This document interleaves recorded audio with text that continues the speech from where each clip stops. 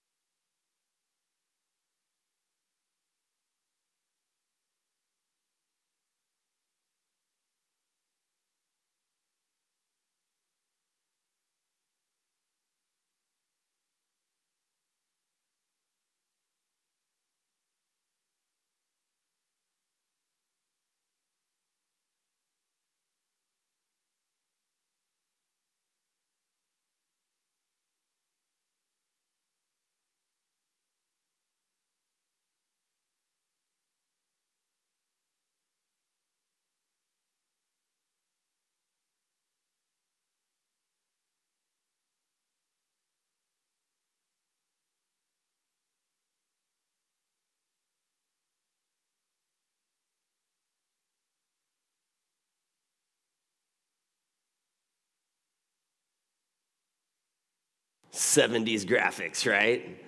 How many people have never even remotely heard of that show? Or just like, what are we talking about? All right. I feel like God's up there in heaven. He's like, we can rebuild him. We have the technology. right? Better, stronger, faster, right? Wouldn't we all like more of that?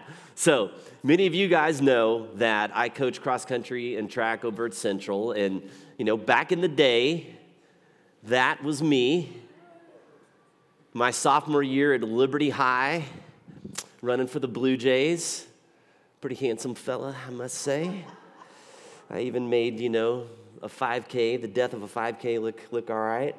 So I was a pretty decent high school runner, all right? But now at 50, it's a little bit different, right? Because now, my fast pace was the easy day back in high school, right? To run what used to be an easy day, like maybe 7:15 pace for miles, I'm moving pretty good today if I can do that. That's a workout for me now, right? So when I was in high school, college, I used to be able, even though I was only 5'8", I could reach up and grab the rim. Pastor Bob had some ups, okay? I'm just saying, right? That ain't happening anymore. Hasn't happened for a long time, all right? When I lift stuff, my back hurts now, right? I can't hear very well. My hair is, it is what it is, right? So needless to say, I long to be Bobby Miller, circa 1986. I mean, that would be just for a little while, just to remind people of my previous glory, right? And here's the deal. I'm an able-bodied person complaining about the aches and pains and the diminishing, returns on kind of growing old. And a lot of you guys can, at least some of y'all can relate to me a little bit of kind of wanting for my old self to come back. But can you imagine the longing of people who are kind of stuck in these bodies that are dealing with disease or paralysis, arthritis, amputees, people confined to wheelchairs their whole life? Can you imagine the longing and the expectation of a restored body for them and what that must be like for them to dream about? I mean, that is unbelievable news for them, this crazy hope that we have in Christ and the restoration of all things. And Christ was our forerunner on this whole process, okay? Isaiah 52:14 says this: just as there were many who were appalled at him, his appearance was so disfigured beyond that of any human being, and his form marred beyond human likeness. So this was a prophecy written in the book of Isaiah 700 years before Christ's crucifixion, talking about what it was going to look like for Jesus to be on the cross. To say he was going to be so beaten, so bloodied, so disfigured that you wouldn't even recognize who he was when you looked at him. But guess what? 2 mornings later, he walked out of the tomb completely restored physically.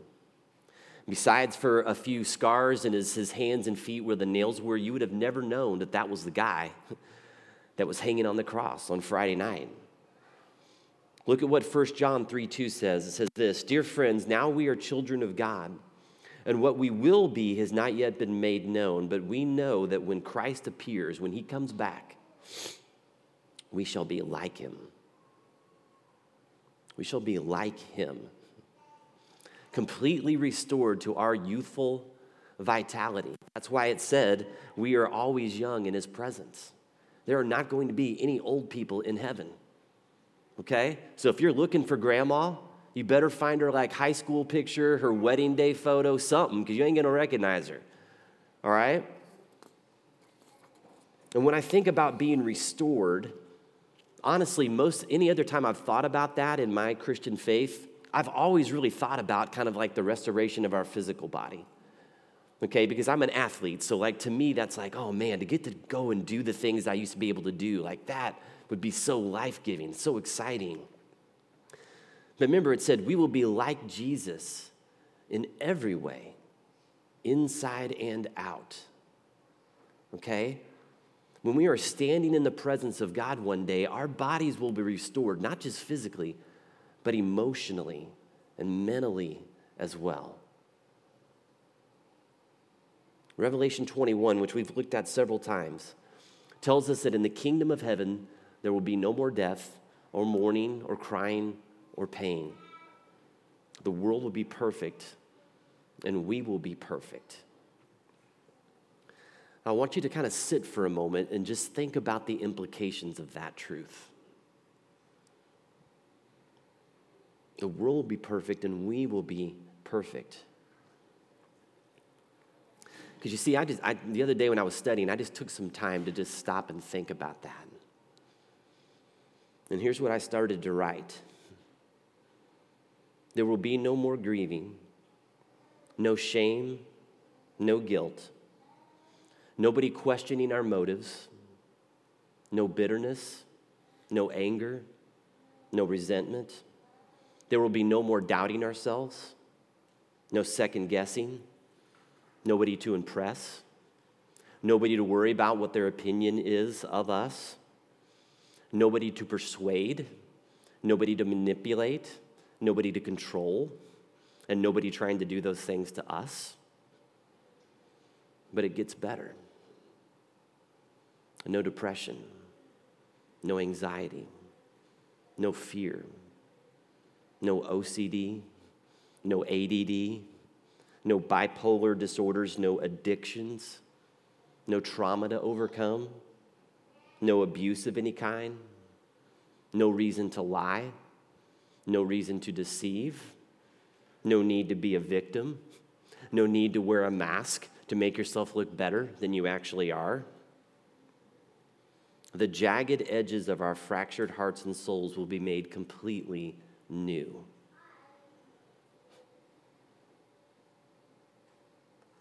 And the more I sat in this promise, the more I realized that the impact of the emotional and mental healing and restoration that we'll undergo, it's way better than the physical stuff. To be fully known, fully loved, fully accepted, and fully in our right minds.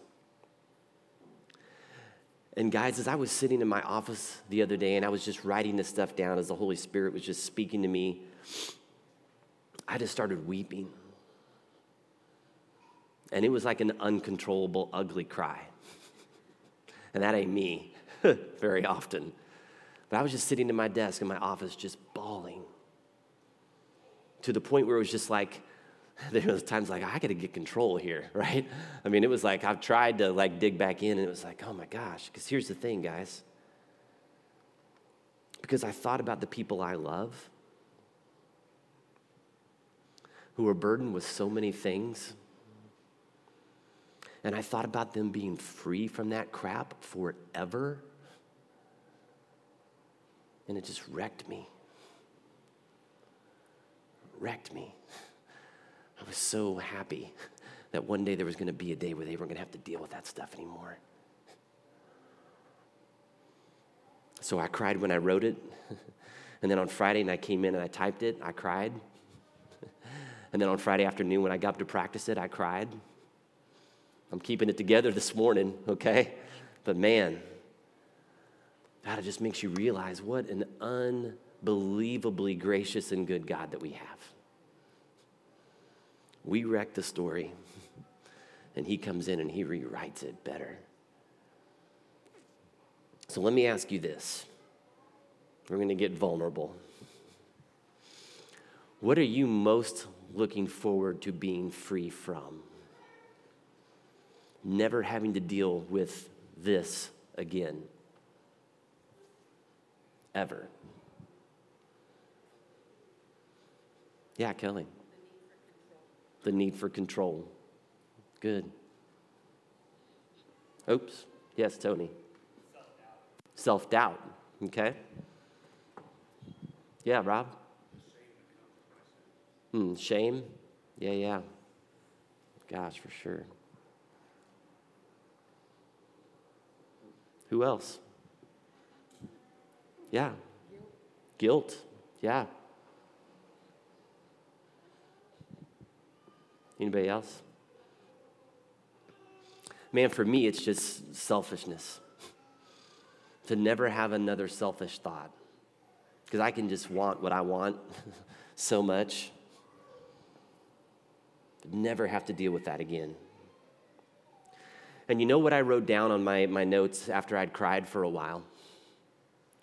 I wrote, "Come, Lord Jesus." I want it now, right? Come on, let's go.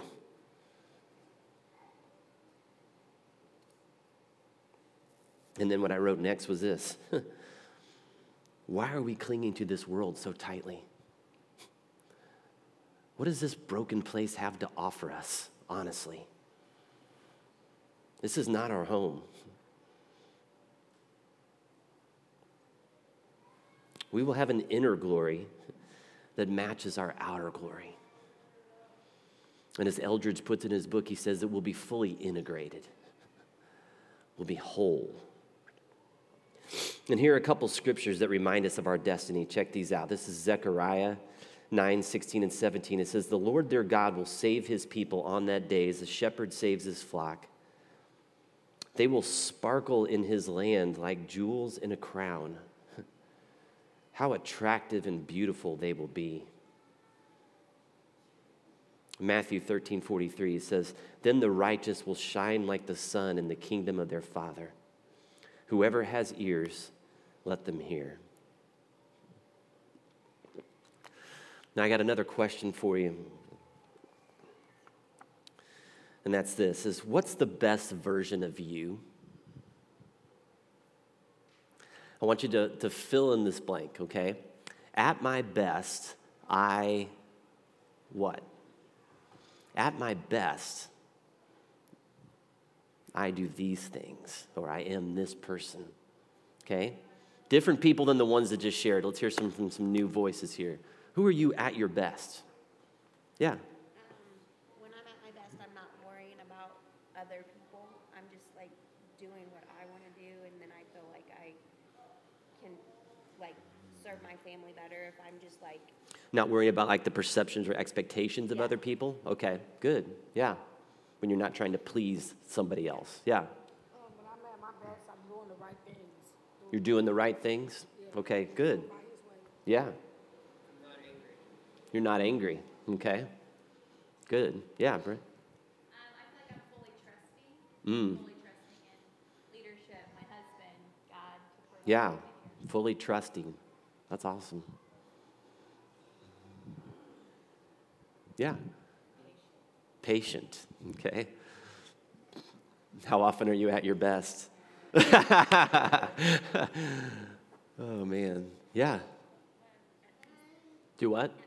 At peace? Trying to persuade somebody that I'm not, or trying to be that person. Okay, not trying to be somebody you aren't. You're just content, maybe? Yeah. Good. Yeah. I'm sorry, say again. My best, I'm focused on the Lord. And focused on the Lord? Yeah. Good. Man, for me, I think, when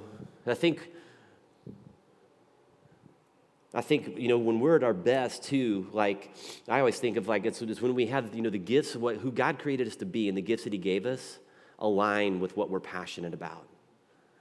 And like, wherever that place is, man, that's when we're at our best, right? So for me, as a leader, I'm most passionate about kind of other people succeeding and kind of coming into their own. And so when I can invest in a staff person or a young person I work with running, I can see them develop.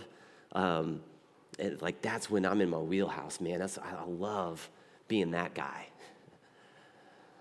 So whatever that was for you at your best, can you imagine always being that way? Always. And then being surrounded by other people who are always being the best version of them. Always. It sounds like heaven, right? And here's the thing, friends. That reality, it's going to happen, and it will last forever, right? I went back and watched the Sandlot clip the other day, right, with the kids going, forever, right? It's going to happen, and it's going to happen. It's going to last forever. that radiance, that wholeness, that wedding day brilliance when you couldn't wipe the smile off of your face is going to be every day in the kingdom of heaven. Every day. And I honestly thought about this week and I was like, I don't know how I'm going to contain my freaking self, right? That much joy, that much pleasure, all the freaking time. Holy cow. I can't even fathom that.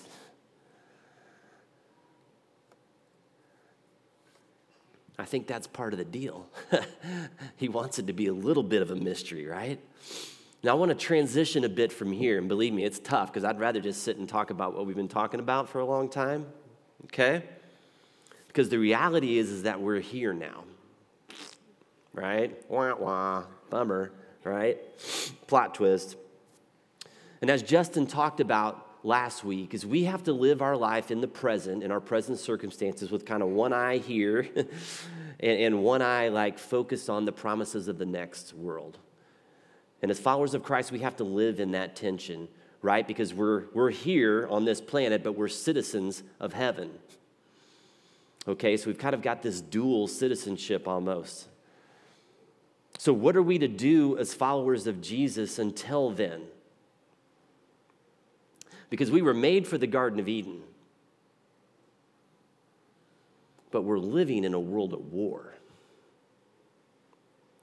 And we all have this enemy whose job it is, especially for those that are followers of Christ, is to steal, kill, and destroy their lives, their relationships, their health, their joy, anything good. You have an enemy. I have an enemy that's trying to destroy that and trying to lie to you. So first and foremost is we have to believe and understand that we are living in a battle. We have to have battle mindset mentality when we go about our life with a very real enemy.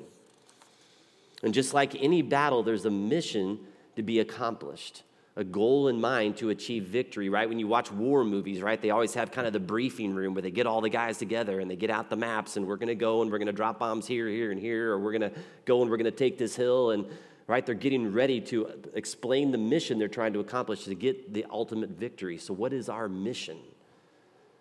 I want you to open your Bibles to Luke chapter 4.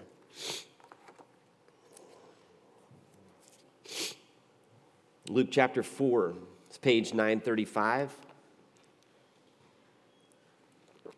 So Jesus is kind of early in his ministry. He's been doing some things. He gets baptized, he gets tested in the wilderness, and then he comes back home. In verse 16, it says this: he went to Nazareth, where he had been brought up. And on the Sabbath day, he went into the synagogue, as was his custom. He stood up to read, and the scroll of the prophet Isaiah was handed to him. Unrolling it, he found the place where it is written. This is Isaiah 61. The Spirit of the Lord is on me, because he has anointed me to proclaim good news to the poor. He has sent me to proclaim freedom for the prisoners and recovery of sight for the blind, to set the oppressed free, to proclaim the year of the Lord's favor. And then he rolled up the scroll, gave it back to the attendant, and sat down. The eyes of everyone in the synagogue were fastened on him, and he began by saying to them, "Today this scripture is fulfilled in your hearing." So that's what Jesus came to do. That was his mission, the prophecy that he was here to fulfill, giving people a taste of the eternal kingdom, just a little sliver of what's to come in eternity. And what are we? Well, Paul says that as followers of Christ, we are Christ's ambassadors. As if God was making his appeal to the world through us. So as Christ's followers, we are called to that same mission, to bring a taste of the kingdom, to tell people that this world isn't all there is, that there's hope beyond the pain and the grief of a fallen world with fallen relationships, that there is freedom from the sin that has enslaved us, that there is light in the darkness, safety in being known and beautifully exposed by God's flashlight of grace. We're here to peel back the curtain between the two worlds for other people. We may not know much, but what we do know, we boldly share. Paul said it like this in 1 Corinthians 13:12. He says, "For now we see only reflection as in a mirror. Then we shall see face to face. Now I know in part, then I shall know fully, even as I am fully known." What Paul's saying is that, guys, we only see just a shadow of what's to come. But guys, even the shadow that we can see is better than the clearest picture of this world on any day. Because everything that this world has to offer us has an expiration date. Everything. Money, fame, glory, marriage, our physical bodies that we're working so hard to keep in shape. All of it is going to end. His kingdom lasts forever. And folks, this isn't just good news for us. The folks at Wellspring Church or people sitting in any church in any part of the world, this is good news for everyone. Right? And when we start to grasp how good this news is, our desire to spread and to share that with other people so that they can be in on the goods, man, that should grow. It should be growing in us. Honestly, I was sharing earlier, Summer's sitting right here. She's a counselor, and I can't not imagine the hope that this inspires in her as she sits across from just broken people, at least people that are willing to admit their brokenness, all right, day after day after day after day. To never have to have another counseling session. We should want this for people, man. So I'm asking you today, to whom are you proclaiming the good news? Are we preaching to ourselves first? Who are we helping to set free? Are we living in freedom? Who are we praying that God would open the blindness of their eyes? Are we blind? Who are we lovingly reminding about the love and favor of God? Are we receiving that love from Him? Guys, this is what I know is true. We speak of what we know. We speak of what we know. What we've experienced in our relationship with God, we speak of. Okay, because if we speak of things that we don't believe and we really haven't experienced, the listener knows it's inauthentic. They can see through it. We speak of what we know to be true. Are you letting yourself experience God's love, God's redemptive power in your life? In order to be an ambassador for someone, you have to be an expert in who you are representing. Have we claimed His promises for our own lives? If you haven't, it's really hard to share it with somebody else. Because Satan dulls our passion to proclaim this good news by keeping us ineffective and distracted and indifferent in our own faith. And besides our desire to spread this good news of the kingdom of heaven and the restoration of all things, do you know what else ought to be growing in us? Our desire to worship the God that made this whole plan to begin with and offered us this eternal gift at no cost to us. This is a God worthy of our praise, of our worship, of our lives. I want to invite everybody to stand as we close today. If you want to follow along in the Bible, we'll be in Isaiah 35. It's page 649. Or you can just close your eyes and just listen to me talk as well. Isaiah 35, starting in verse 3. Isaiah is talking about that great day when God will make all things new. He says, strengthen the feeble hands, steady the knees that give way. Say to those with fearful hearts, be strong, do not fear. Your God will come. He will come with vengeance, with divine retribution. He will come to save you. Then will the eyes of the blind be opened, and the ears of the deaf unstopped. Then will the lame leap like a deer, and the mute tongue shout for joy. Water will gush forth in the wilderness and streams in the desert. The burning sand will become a pool, the thirsty ground bubbling springs. In the haunts where jackals once lay, grass and reeds and papyrus will grow, and a highway will be there. It will be called the way of holiness. It will be for those who walk on that way. The unclean will not journey on it. Wicked fools will not go about on it. No lion will be there, nor any ravenous beast. They will not be found there. But only the redeemed will walk there, and those the Lord has rescued will return. They will enter Zion with singing. Everlasting joy will crown their heads. Gladness and joy will overtake them, and sorrow and sighing will flee away.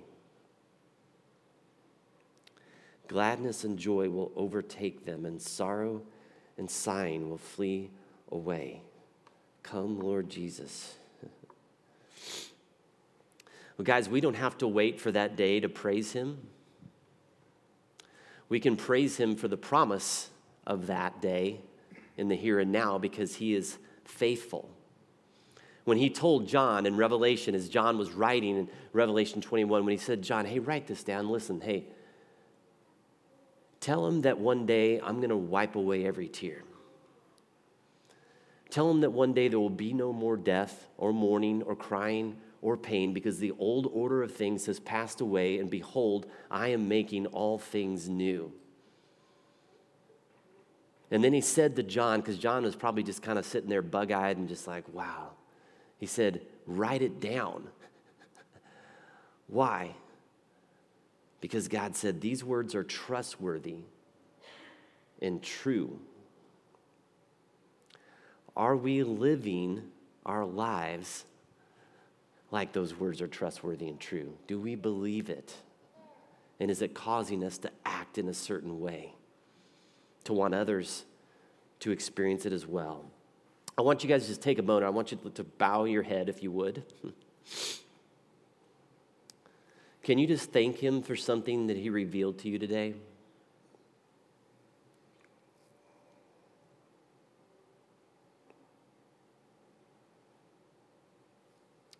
And then can you just ask him to help you live into that truth and share it with others?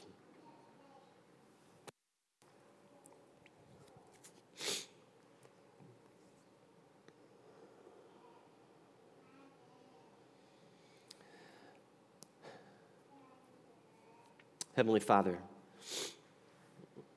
God, we just are just so grateful and overwhelmed by your grace. Grateful that you are a pursuer of us, even when we were far from you. While we were your enemies, while we were still living in sin, you came and you pursued us and you made a way for us. And you gave us these unbelievable promises that if we would follow you, submit our lives to you, that one day you were going to make all things right. And that if we can just be faithful to you in this short time that we're on earth, these brief few years that we have with you, that forever we would get the benefits of your goodness. It's an unbelievable deal at no cost to us. God, I pray that the reality of the things that we talked about today would hit our hearts in a fresh, compelling way. that would just inspire us to live our lives differently, to have a passion for other people to know this truth. God, get us out of ourselves. Help us to see the mission field. Your word tells us, God, the harvest is plentiful. You've already prepared people for your kingdom. Our role is just to go gather them up. Gather them up, bring them into places like this where we can encourage them and love on them. God, put us on mission this week, Lord. We thank you so much for your promises, Lord. Lord, help us to live in the now and the not yet. Right? Because when you came to this world, this broken and hurting world, it wasn't just all doom and gloom. You celebrated. You went to weddings. You went to parties with friends. Lord, you lived life here. Help us to understand the balance of finding joy in this place and bringing the kingdom and the joys of the kingdom to this earth so that people can experience a taste of it to make them long for what's next and want to know more about what would that be like every moment of every day. We pray these things in Jesus' name. Amen.